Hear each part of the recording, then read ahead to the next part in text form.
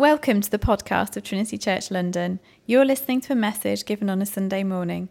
If you'd like to know more about us and the life of the church, please visit trinitychurchlondon.com.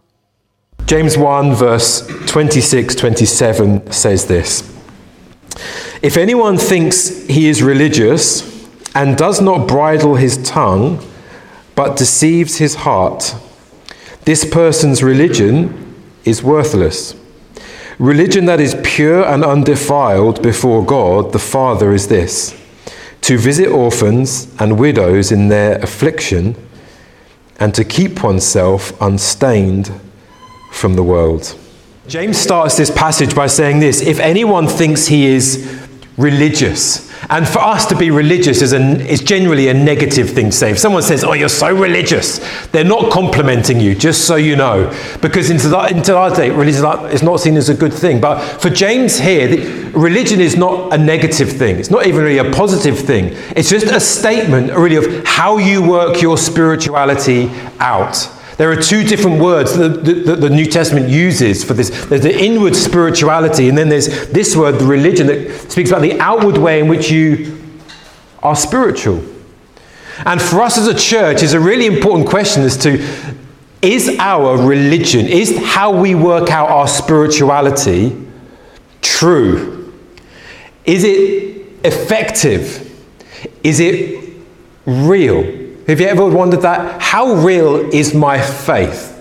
I wonder this sometimes in church. I love worship. It's one of the highlights of my week. And I get kind of 10 minutes into worship and everything just begins to fit into place again. Everything's like right with the world. Like, I can see things from God's perspective again. Things that were troubling me on Sunday morning at 8 a.m. are not troubling me in the same way at 11:30 a.m. because I've been in God's presence with God's people. But I often wonder this: how true are my emotions towards God? You ever felt that? Like, am I just excited because the worship was great and it was wonderful today? Or is there how godly is that emotion? Is anyone connecting with me here? Like, just feeling like, am I just enjoying this because it's just a great moment? It's not bad in itself. How much of that is of the Spirit, true religion? And it's a question that we've got to ask as a society and as a city, because our city is pulsating with desire to be spiritual. We are increasingly desiring to be spiritual as a city. Our kids now, they get taught how to meditate. Literally, our kids at our primary school. It's a very mainstream C of E Anglican primary school, and they are taught how to meditate. There's a Confucius Center there. Because Eastern philosophy and Eastern worldview is kind of soaked through everything now, where there is this it's monetized on the high streets, everywhere you go. Every type of yoga you can imagine, trying to help you tap into a new, better, more spiritual you. Psychedelic drugs apparently are increasingly being used, increasingly in the mainstream, if you just see, because there is this desire and this hunger for psychedelic, transcendent experiences that are spiritual. We are aware now that we are spiritual beings. How do we connect in with that? And so the question for us as a city, and if you're not a Christian here today, the question I want to pose to you is, how do you know the spiritual experiences that you are seeking and the ways in which you are trying to tap into your spiritual life? How do you know if they are genuine? How can you test them? Is there an objective test beyond how you felt? And this is where James is pressing us here. He's pressing us to think quite clearly and objectively about the kind of religion, the kind of spirituality that we work out. And he polarizes things for us. He says there is a religion that is worthless, and there is a religion that is pure and undefiled. Look what he says here. If anyone thinks he is religious, does not bridle his tongue, but deceives his heart, this person's religious is worthless. He was preaching this in Jerusalem, one of the most overtly religious cities, with religious symbols all over the place. He doesn't hold his punches. He says there are some forms of worship that are worthless. And then he says religion that is pure and undefiled before God, approved by God, is this. So we need, I would suggest, to take a close reassessment of our lives and our spirituality, just to check that James's assessment and the Lord's assessment be like, this is pure and undefiled. Because there might be areas where actually, yes, and areas that might be actually no. There are whole industries, I want to suggest, when you take this assessment that comes up, that are actually built around a false religion that are not actually true.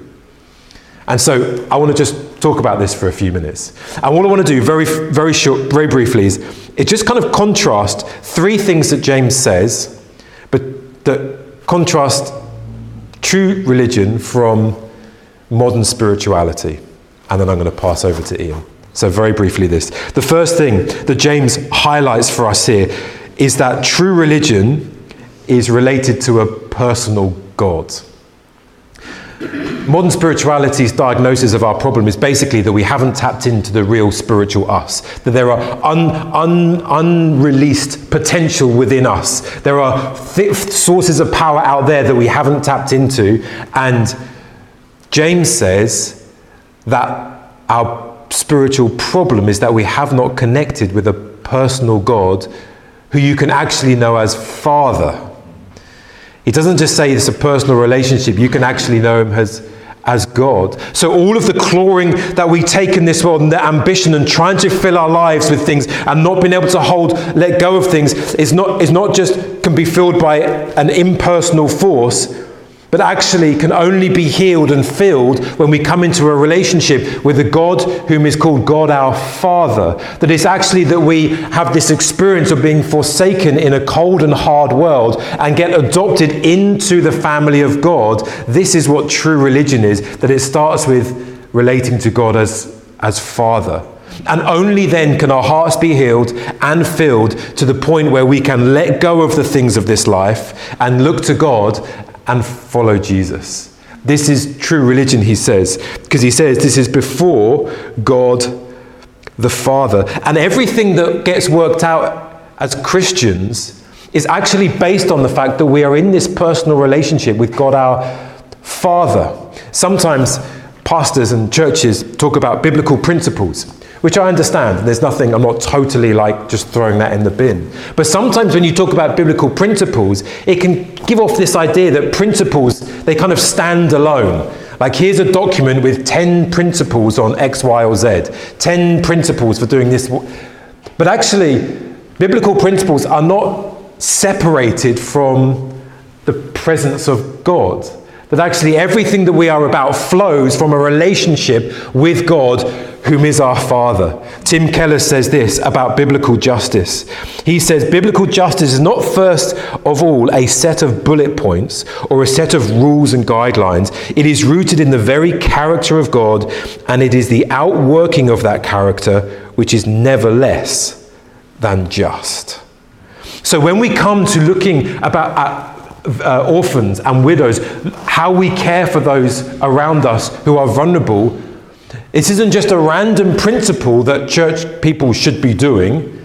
It is actually, if we worship a God who is our Father, if we are to follow our Father's footsteps, it will result in a fathering to those around us. It will result in a parenting to those around us. Even when they're not biologically ours, we will outwork that to those around us. So you see how this flows. From God our Father, we then walk and we father those around us. You might be a year older than someone. You might have the opportunity to father or mother them. And so it all comes from this. Not an impersonal force, but God our Father. Secondly, this. True religion implicates our whole life. Look what James says. He says, if anyone thinks, there's three things he says. If anyone thinks he is religious and does not bridle his tongue, but deceives his heart. That's the first thing. True religion actually implicates how you speak, what you speak about. We're going to come on to this in a few weeks later, so we're not going to dwell on this. Then he says, religion that is pure and undefiled before God is this, to visit orphans and widows in their affliction. That is those who are vulnerable, those who cannot help themselves. And then thirdly, he says, and to keep oneself unstained from the world. So every single aspect of our life is affected. We're called to engage in the world, to fully throw ourselves into the needs of our city, and yet at the same time, we are to keep our guard up from the posture of the city so that we may stay unstained from the motivations and the impulses of the city, at the same time as throwing our life into the city. So you can't quite pin this down. Every which way you look, your life is implicated, which is different to modern spirituality, which essentially says, here is a way, and you might have to pay a subscription, or your lunch times might be taken up doing this, but here is a way in which you can tap into the spiritual you. You can become a better, more fulfilled spiritual you through this. It is essentially just adding on something into your life to make your life better. And true religion says if you're going to walk before God our Father, it is going to implicate every single area of your life. Nothing will be left untouched. How you speak, what you do with your time, what you do with your money, whom you care for, everything will begin to change. James Munford wrote in The Spectator over lockdown about his church, which is symptomatic of many churches who talk about being spiritual and not religious. And we're a type of church that would say we're not religious. We're not about rules and regulations, we're about relationship. And he has something to say about this, and it's an interesting critique. He says this: looking back, I think we paid too high a price. Spiritual but not religious was a mistake. Why? Because by opting for it, my church smudged out faith's real attraction. It missed the opportunity to hold out something radically countercultural, a much needed alternative to spiritual consumerism. It's interesting. True religion does not just play into your consumeristic impulses, which I have in my heart. Hey, if I could get like salvation and spirituality Tuesday 12:30 till 1:30 for £20 a week, I might do that. Yet true religion says no, every aspect of your life is going to be implicated. So you come to Sunday church, how might you assess whether this is a true experience of God or real faith? How is your life being increasingly changed on a Tuesday and a Wednesday and a Thursday? Is how you view your life outside of Sunday being slowly changed and oriented about the priorities of the kingdom of God? Hallelujah. Thank you, Mpume. Lastly, and then I'm going to invite Ian up. True religion serves those who cannot help themselves. Verse 27, religion that is pure and undefiled before God the Father is this: to visit orphans and widows in their affliction. For James in his day, they did not have institutions like we have them. They didn't have social care, councils, government. They didn't have benefits like we have them. A lot of this is actually the fruit of Christians and churches' influence. The fact that we do have things like an NHS, even that there is an impulse in our society to care for orphans and widows, is actually built from Christian roots. Yet just because we can't see the needs of our city like you can in other cities, does not mean that they are not there. And James is calling those to be involved in true religion to look out for those who cannot help themselves. So the smallest of children who are fatherless or motherless, no fault of their own, James is saying they are people that you need to care for.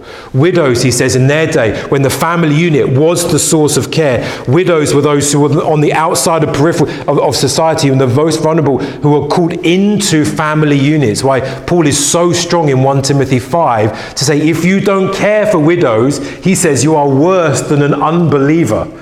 He's really strong. Why? Because the family unit was the place where those who were on the edge of society got cared for.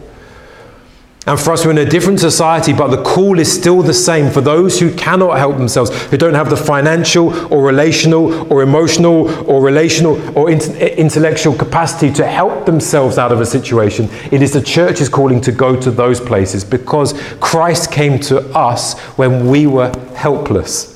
Christ, the source of all, came to those who needed everything. And even as we walked away and disowned Jesus, he ran towards us and died on the cross and saved those who could not save themselves. And so James's call on us is to visit.